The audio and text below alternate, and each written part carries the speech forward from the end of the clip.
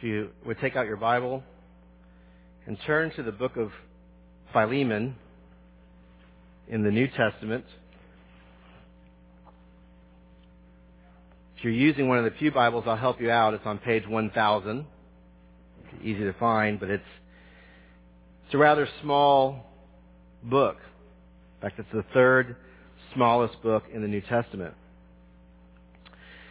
A couple of weeks ago, as we were considering Colossians chapter 4, verses 2 through 6, we saw that the Apostle Paul called the church to continue steadfastly in prayer and to walk in wisdom toward outsiders.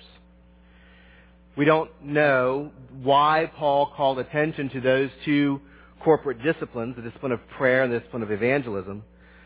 We just know that prayer and evangelism are essential functions of a biblical church, and Paul wanted to, for some reason, exhort the Colossian church to continue to walk in those functions, to continue to walk in those disciplines.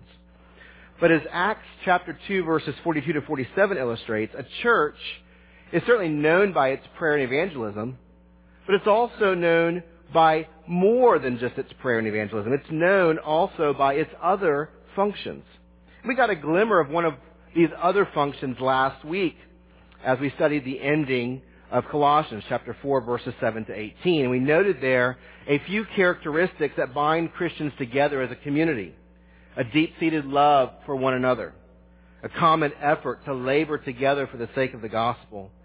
A faithfulness in walking in Christ together and holding one another accountable to keep walking in Christ. And a future hope in the promises of God. What I wish I had said last week, this is one of the reasons why it's kind of upon further reflection, especially after our men's group on Tuesday morning, Adam did a great job kind of tying this together. I would use the word fellowship to describe all of those things. All of those things together, those characteristics we're talking about, point us to the biblical function of fellowship. The followers of Jesus fellowship together. We live together in a fellowship. So like prayer and like evangelism, fellowship is an essential function of the church. Now, the reason why I wanted to come back and kind of clarify those comments is because that theme that we looked at last week in Colossians chapter 4, verses 7 to 18, the theme of fellowship, bleeds over into this book that we're going to study over the next couple of weeks, Paul's letter to Philemon. And in many ways, this is a sort of a natural, logical progression to go from Colossians to Philemon, because Philemon is a companion letter to Colossians. Paul wrote the books of Ephesians and Philippians and Colossians and Philemon all about the same time during his first imprisonment in Rome, about the year 60 A.D. Because of the close proximity of Ephesus and Colossae, Paul sends these letters with Tychicus and Onesimus as they journey on first to Ephesus, then to Colossae, to deliver these letters on behalf of Paul.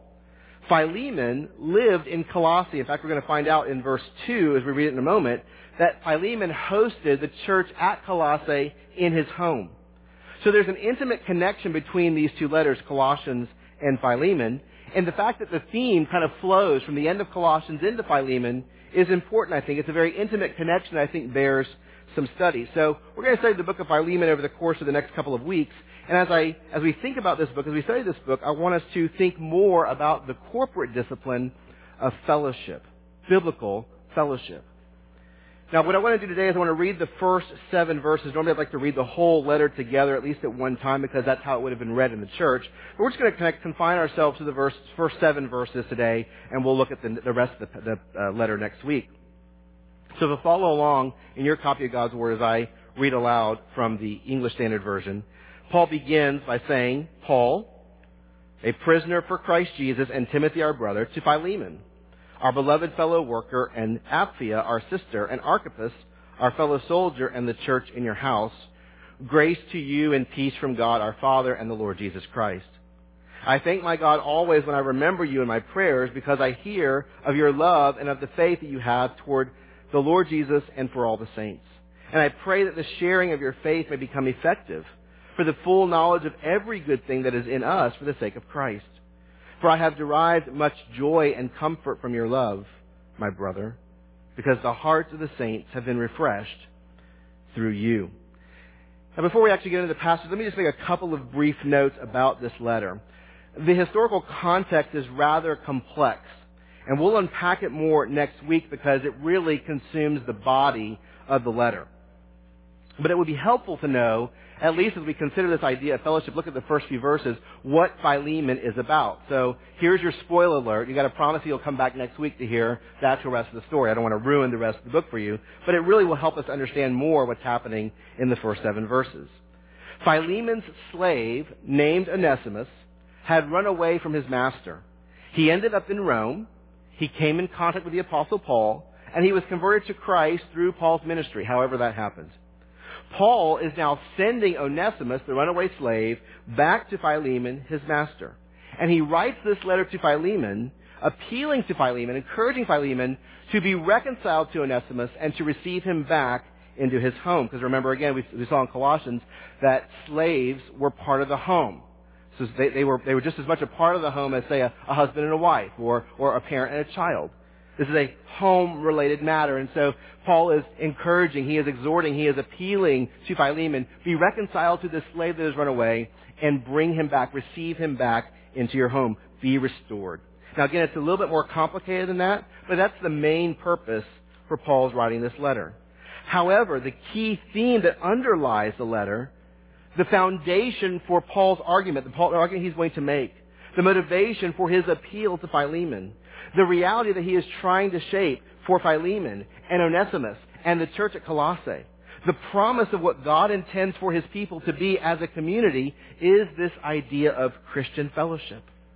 Our shared responsibility in and through Christ for our mutual encouragement, our mutual edification, and for accountability so that we fulfill God's purposes for our lives as we walk together in Christ.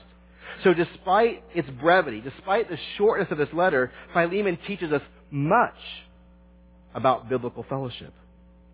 So as we consider this book, this passage, we begin where Paul begins in the first 3 verses, the introduction to the letter.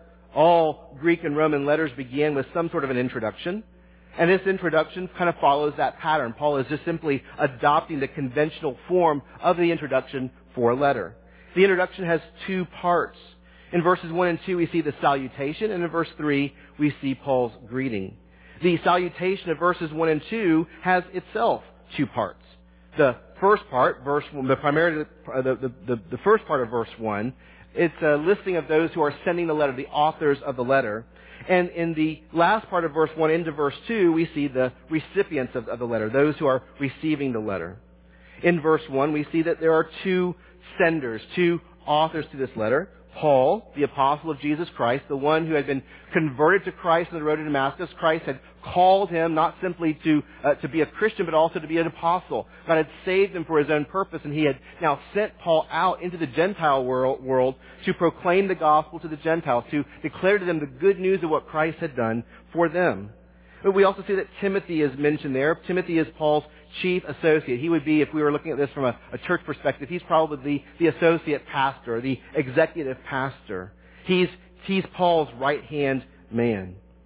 In the verses 1 and 2, the recipients, Paul lists 4 recipients of this letter. The principal recipient is Philemon himself, the first one mentioned. In fact, the listing of him as first indicates that it's sort of the emphatic position that this letter is really, it's primarily for Philemon. It's clear, beginning in verse 4, that Paul is going to direct his attention particularly to Philemon. In fact, as you go through the book, one of the things that's interesting is that Paul uses the personal pronoun you, right? And the you there is in the singular form. Paul is speaking directly to Philemon. He is speaking only to Philemon. But Paul also identifies 3 other recipients in verse 2 as receiving this letter. This letter is also meant for them. We have Apphia listed in verse 2. She's probably Philemon's wife. We have Archippus also in verse 2. You might remember his name came up last week in Colossians 4, verse 17. Paul told the Colossians to encourage Archippus to fulfill the ministry that he had received from the Lord. And the word ministry there usually refers to the ministry of preaching the word, of preaching the gospel, teaching the word of God. It's gospel ministry. So Archippus perhaps had some sort of pastoral function in the Colossian church. And the fact that he's listed here with Philemon and Apphia also may indicate that he may have been their son. And then finally, the last recipient of the letter here, at the end of verse 2, is the church that meets in Philemon's house. Now, in the first couple of centuries after Pentecost, the church did not meet in church buildings like we do today. They actually met usually in member homes, especially those of wealthier members who had bigger homes to accommodate a larger gathering. Wealthier members who could provide hospitality for a larger group that had come together for worship. So if Philemon hosts the Colossian church in his home, he must have possessed some wealth. Now, Paul is primarily writing this letter for Philemon, but because he mentions other people, and because he mentions specifically the church that meets in Philemon's house, he intends this letter to be read publicly to the church. Now, what strikes me most about the opening to this letter is how Paul highlights the theme of fellowship. Paul here lays the foundation for his appeal to Philemon to receive back and to be restored, be reconciled to his runaway slave. And the basis for his appeal, the basis for his argument, is this idea of a shared Christian fellowship. Now, how do we see that theme of fellowship bear itself out here in the first couple of verses in this introduction? Well, we see it in several ways.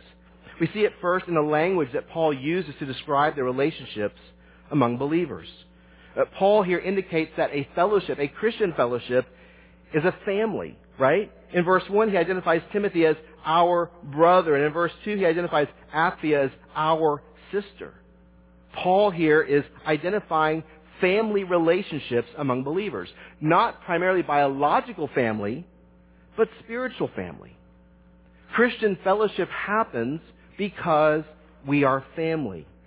We come into a new relationship with one another through the gospel. The gospel changes our relationship not just to God, but to all the others whom God has saved himself, right? So a new relationship with God means that we'll have new relationships with other people also that God has saved. These new relationships form a new family, a spiritual family, an eternal family. And in fact, the fellowship created by this new family transcends the bonds of earthly family relationships. So there's a kinship there. There's a sense of family. Paul uses the metaphor of family. He also uses the language of solidarity and camaraderie to describe Christian fellowship. Notice that he calls Philemon in verse 1, our beloved fellow worker. Paul, even though he's 1,000 miles away from Philemon, even though they serve in different contexts, Paul sees himself as a fellow worker with Philemon, or maybe I should say that he sees Philemon as a fellow worker with himself. They're working together for the same goal. They're laboring together for the kingdom of God. They are serving together for the glory of King Jesus. They're on the same team. They're pulling in the same direction. They have sweat together. They have felt the pain of toil together. They have shared heavy burdens together. And they have tasted the sweetness of ministry fruitfulness together. It's the laboring together for the same master on the same mission that forges Christian fellowship.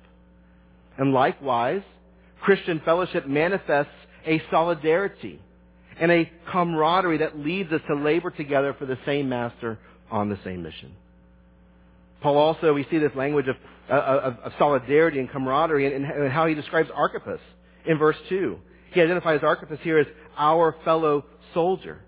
I can imagine that Paul sees himself with Archippus suited up in military attire with their military gear on the battlefield, engaged in a spiritual combat with the enemy, a heated combat, a fierce combat. Now, guys, if some of you may have served in the military, I have not, but I hear that those who serve in the military, that the relationships that are built there are some of the closest, strongest, tightest relationships that they will ever experience, that there is a brotherhood, that there is a camaraderie that comes with serving together in the military. And I guess that's what happens when for 4, 5, 10, 20 years you live together and you eat together and you sleep together and you work together and you train together and you wage war together.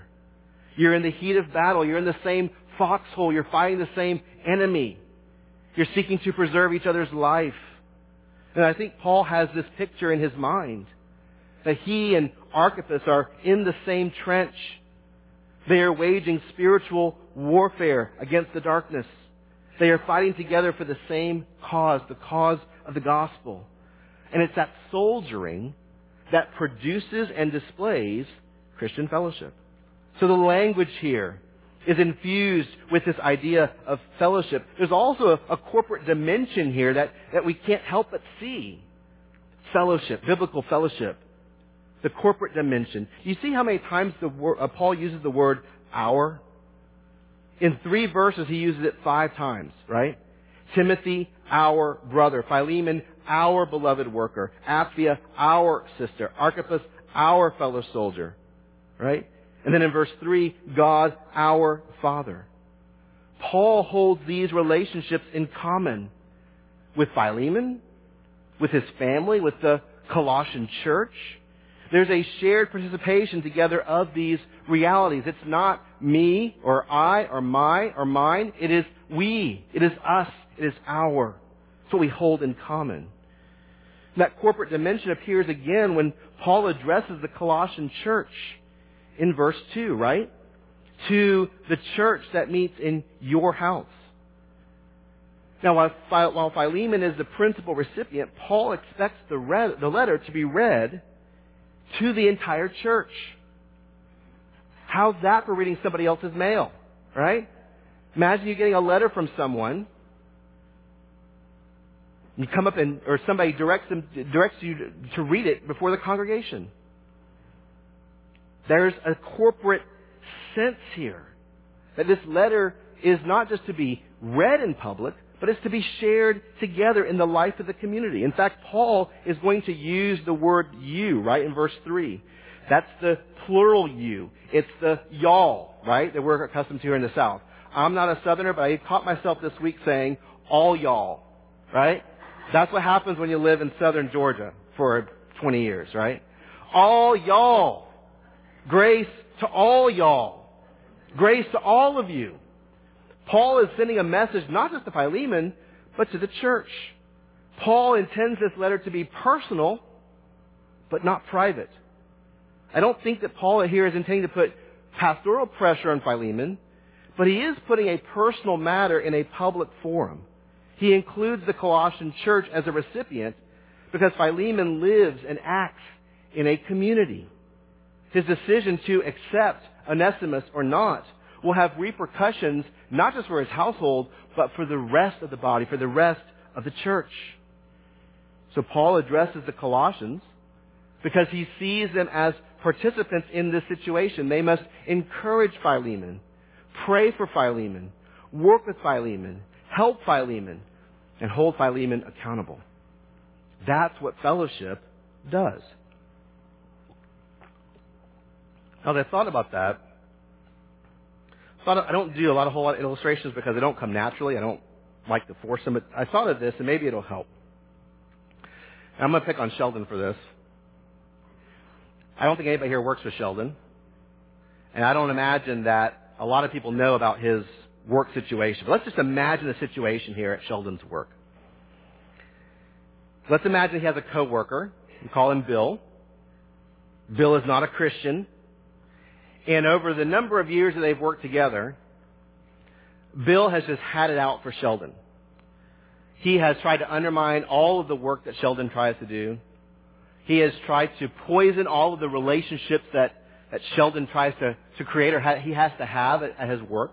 He has prevented Sheldon from being seen in a positive light by his administrators and supervisors. He's hindered Sheldon from getting promotions and pay raises and various other kinds of honors. Bill is not a Christian. He hates Sheldon because he is a Christian. He has it out for Sheldon. He will do anything he can to undermine everything that Sheldon does, even to the point maybe of of even seeing him fired. But then one day, Bill gets radically saved. God intervenes in his life. He believes the gospel, and the transformation is absolutely noticeable.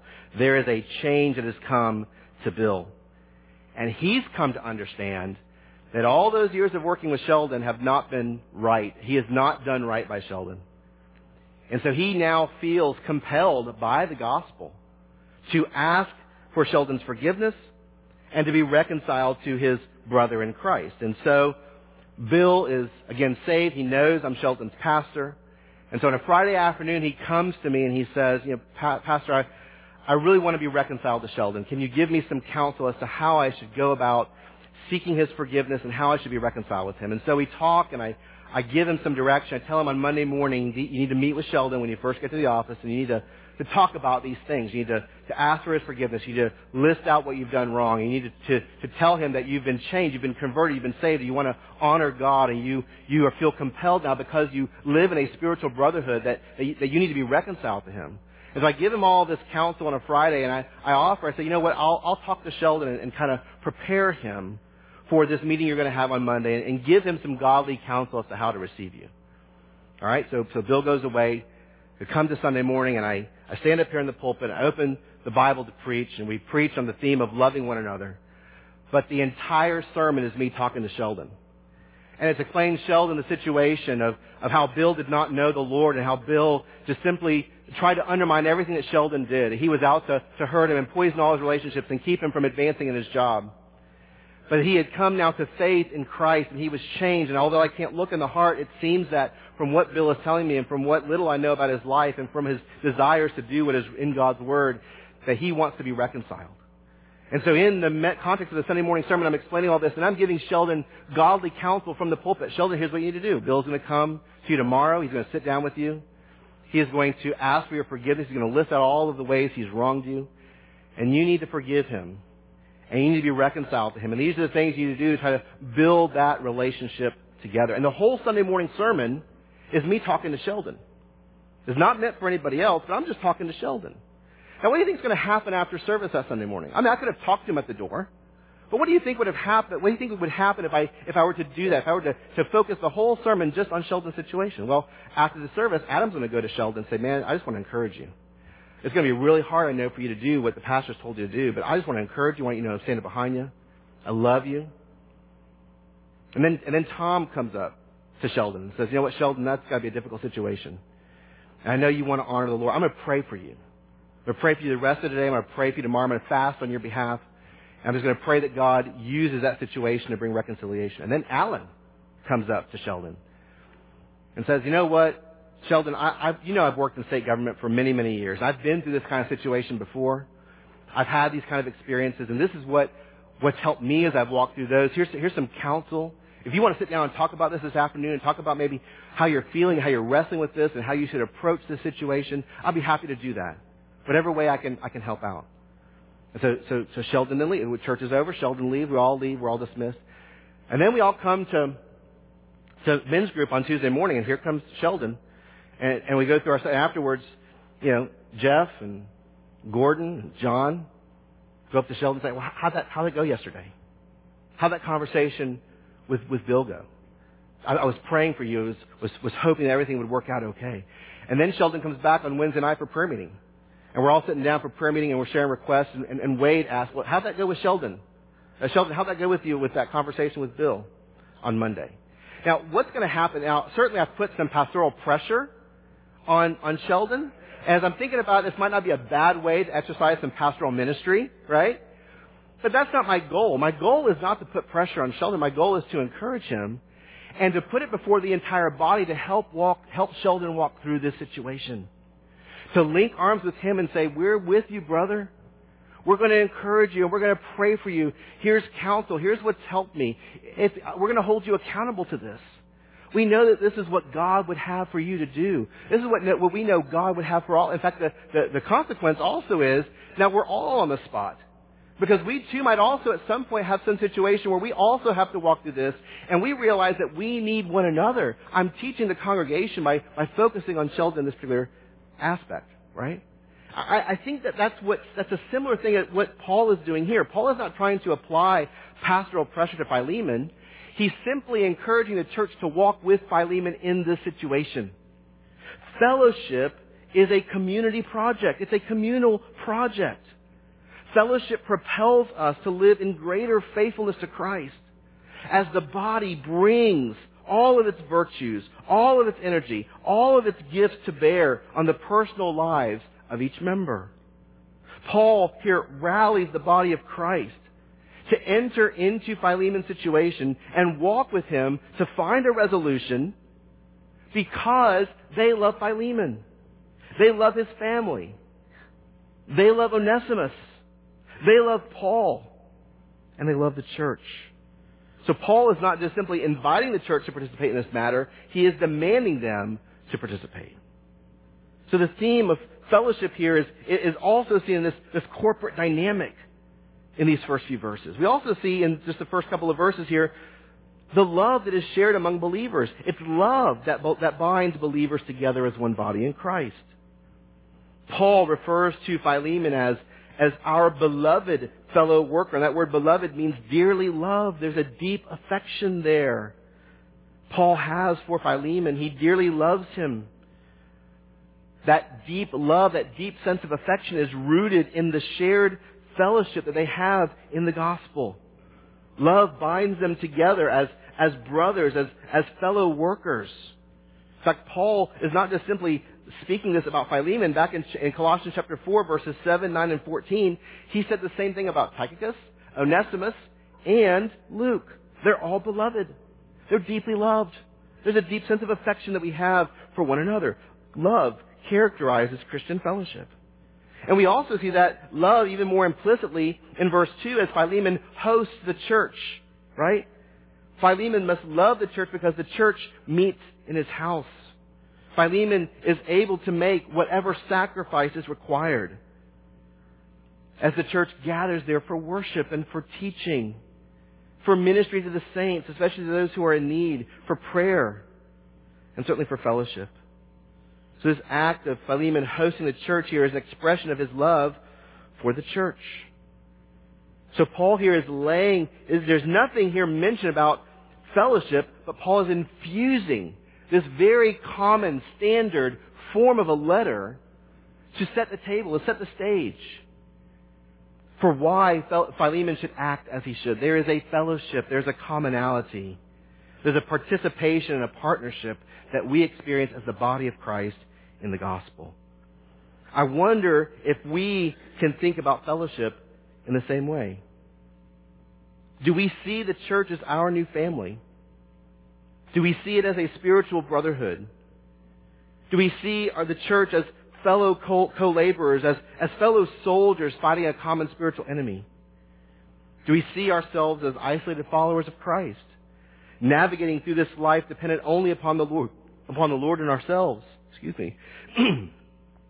Or do we see our lives as part of a shared corporate life? Are we quick to speak in we and us and our and y'all? Or merely in me, myself, and I? Do we love the body of Christ? Do we dearly love the people that are sitting next to you, or in front of you, or behind you? Is your love for others in this church characterized as being sacrificial? If we're going to experience the kind of love that God intends for us, we need to ask ourselves these hard questions. And if these things are true, then we need to ask ourselves how we can participate in this kind of life together. So Paul here sets the table. He lays the foundation. He is drawing attention to the reality of Christian community, of Christian fellowship among the body of Christ. And that theme carries over into the next section of the letter, verses 4 through 7, which is called the Thanksgiving section. Roman letters often supplied a brief prayer or a wish, usually for those the recipient's health or prosperity or favorable life circumstances. And Paul uses the same format, but he Christianizes this aspect of the letter. He gives thanks to God. So the Thanksgiving section is composed of two parts, breaks down into two parts. Verses 4 and 5 is the thanksgiving proper, where Paul is simply giving thanks to God for Philemon. And then in verses 6 and 7, he shifts his attention in offering a prayer for Philemon. So how is it that this thanksgiving and this prayer further our understanding of Christian fellowship? Well, I think it's important to see that Christian fellowship is predicated upon our faith in Christ and our love for the saints. We see that particularly in verse 5. In verse 4, Paul thanks God when he prays for Philemon, but he gives us the basis of his thankfulness in verse 5 when he says, I hear of your love and of the faith that you have toward the Lord Jesus and for all the saints. So Paul here is thanking God for Philemon's faith in Christ and his love for the saints. That fellowship that they share together is forged. We didn't talk about it in verse 3, but the grace and the peace. God's manifestation of grace and peace in the life of Philemon and in the life of Apphia and in the life of Archippus and in the life of the church forges together a fellowship, a shared existence in Christ. God here has manifested to believers grace and peace that makes them one body through the gospel. Paul commends Philemon for his faith in Christ. And again, in verse 5, Philemon is trusting Christ for salvation. Philemon has repented of his sins, and he is resting upon the sacrificial death of Christ as the payment for his sins. Philemon believes in the resurrection of Christ that gives him life and hope. It's through the Holy Spirit now that Philemon has reoriented his life in a Godward direction.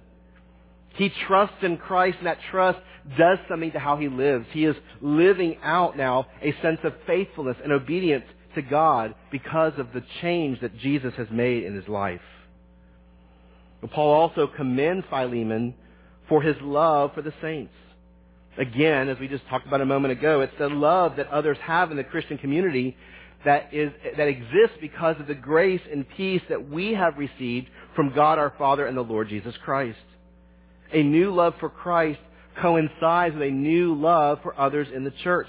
I can't say, and 1 John bears this out, I can't say that I love God and not love you. If I love God, I must also love you. And the evidence that I love God is that I love you. That is the evidence of it. That's the change. That signals a transformation. A new love for Christ coincides with a new love for others. And that love, again, is not merely intellectual or emotional, but it is practical. It is tangible. It is expressed in sacrificial and selfless works for others. So Philemon's love here is active. It's expressive. It leads to certain benefits. It leads to benevolence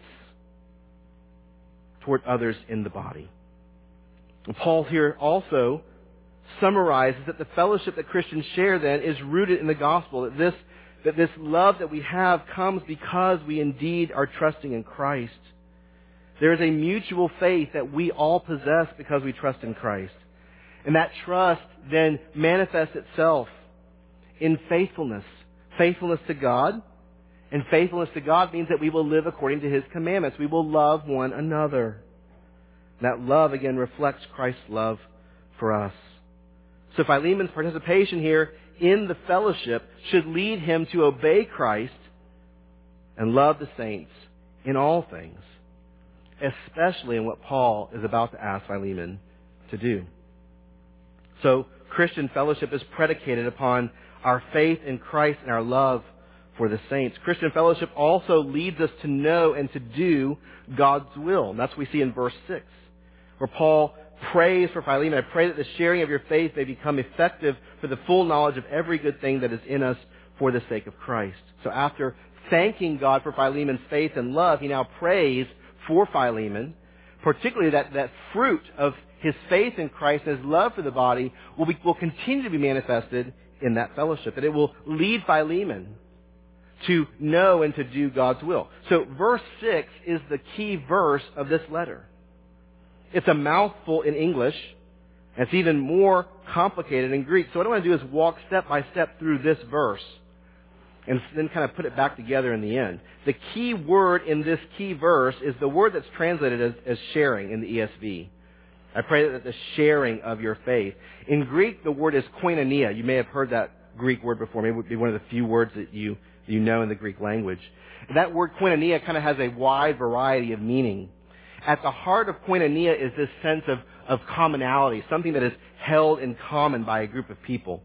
So for example, in Acts chapter 2, verse 44, Luke says about the early church that all who believed were together and had all things in common. They had all things in koinonia. In koinonia, something is shared by the group that is then common to all. So Luke's comment about the early church, the church was bound together by their common sharing of Christ, and that common sharing of Christ led them to share their possessions with one another, so that what belonged to one was common to all. So koinonia involves commonality, sharing, participation, partnership, oneness. The word is typically translated as fellowship, because the believers share their lives together as fellows. They share their lives together as comrades, as bosom buddies. Why? Because they hold Christ in common. They participate together in Christ, and so they form a partnership. They form a fellowship. They form a oneness as the body of Christ. Paul wants Philemon to understand that he participates in a fellowship centered around the gospel and expressed in a mutual sharing of Christ, whom they all hold in common. Now, that fellowship is formed by what? Faith. And I pray that the fellowship of your faith, or the fellowship that is produced by faith, or the fellowship that results from faith. In other words, we have faith in Christ, and that faith in Christ forges a fellowship amongst us. It puts us in a fellowship, and it strengthens the bonds of fellowship with other believers. And again, the basis of our fellowship is the gospel. It's our faith in Christ. That faith joins us to other believers who are also trusting in Christ. So then Paul prays that the fellowship that is produced by faith then would become effective. That it would do something. In fact, the word effective there is the Greek word energes, or energes, which is where we get our word energy from.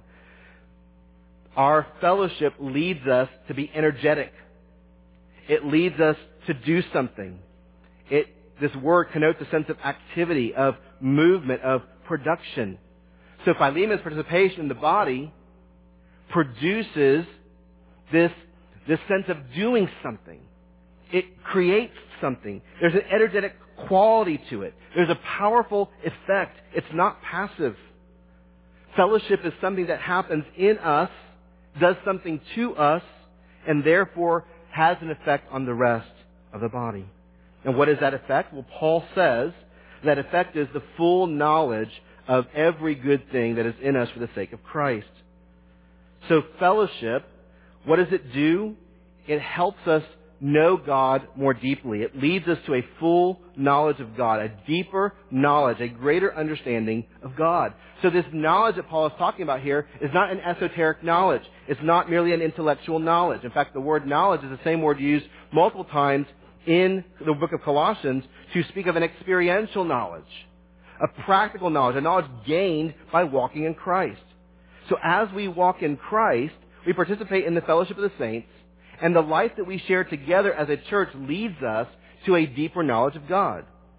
So do you see the church in that way? Do you see the church as helping you to grow in greater faithfulness to Christ? Do you see the church helping you to press deeper into the relationship that we have in Christ? Our brothers and sisters in Christ encourage us to know God more deeply. They push us to know God more deeply, and they keep us accountable so that we keep growing more deeply in our knowledge of God. Again, that knowledge is practical. The knowledge of God, the knowledge of His will leads us to do God's will, to live in conformity with the character of God, to participate in the mission of God. Or as Paul says, the full knowledge of God leads us into every good thing. And that phrase, every good thing, simply refers broadly to all of the good that Christians are called to do. The knowledge of God that comes by participating in the fellowship of the saints leads us to obey God faithfully and do all the good that God desires us to do. God uses fellowship to spur us on, as Hebrews says, to love one another and to do good deeds.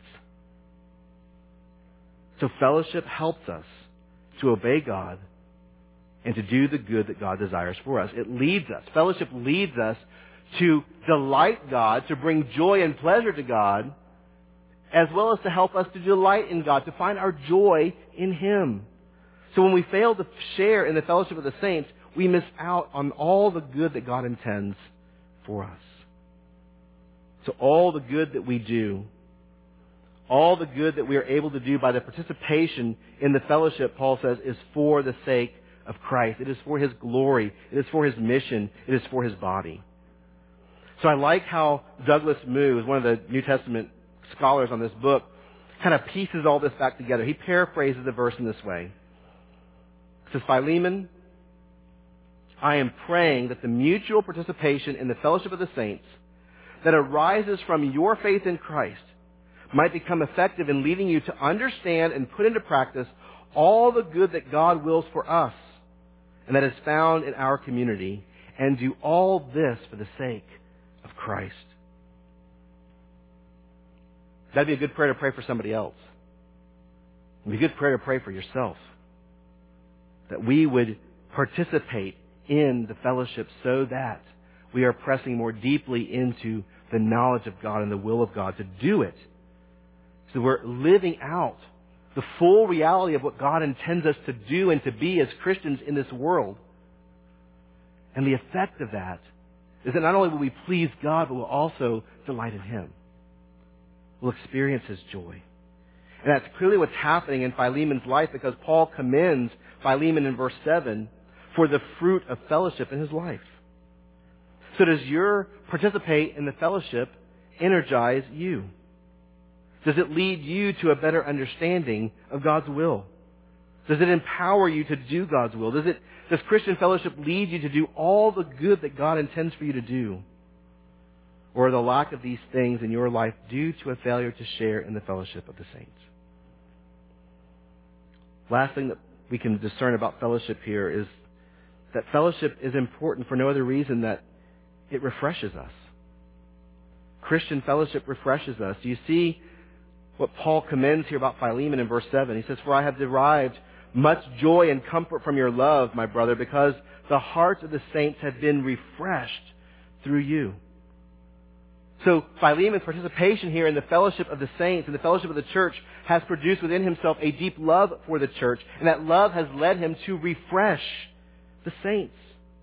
The word refresh there points to the fact that Philemon has heartened the church. He has encouraged the saints. He has edified them. He has invigorated them. He has buoyed them up. He has lifted them up. God has used Philemon's love for the church to bring transformation and power to the saints so that they live with joy and with passion, so that they will continue walking in Christ and pursuing the sanctification that He is working out in them.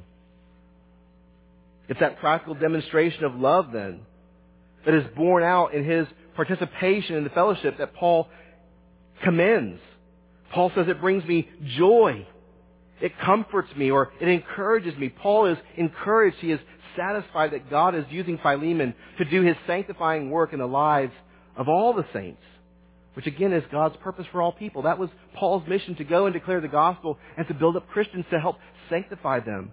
And Paul is so encouraged. He is so himself refreshed. He is so overjoyed that Philemon is doing this, primarily because he has been buoyed up by the fellowship of his church. His great love for them, then, is expressed as he buoys them up. This is exactly what Christian fellowship does. Faith in Christ leads us to deep, transformative, sustaining relationships with other believers that produce a deeper, bolder, stronger love for them that in turn refreshes them. That refreshment is experienced in encouraging them. When we refresh the hearts of believers, we encourage them, we invigorate them, we buoy them up, we help to press them deeper into a relationship with Jesus and His sanctifying work in their lives. So the fellowship of the saints is the chilled glass of iced tea after hours of yard work in the hot summer sun. The body of Christ is the weekend at the beach after a week of demanding work. The fellowship of the saints is a week of cool, crisp North Carolina mountain air at sunrise and sunset after months of the oppressive heat and humidity of a Tallahassee summer. That is God's grace to you. The fellowship is God's grace to you. That is God's provision for you. God saved you to be part of a fellowship. And that is how God is providing for your spiritual refreshment and flourishing.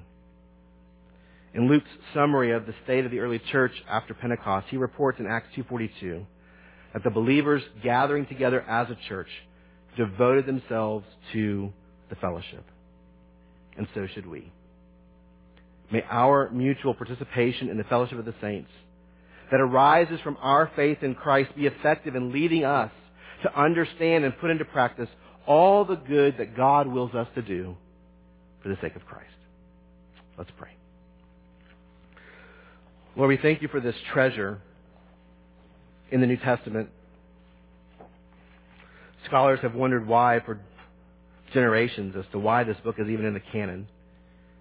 And yet, Lord, the more that we press deeply into this, we see it's not just its helpful message, Lord, but its necessary message as to the vital function of biblical fellowship, Lord.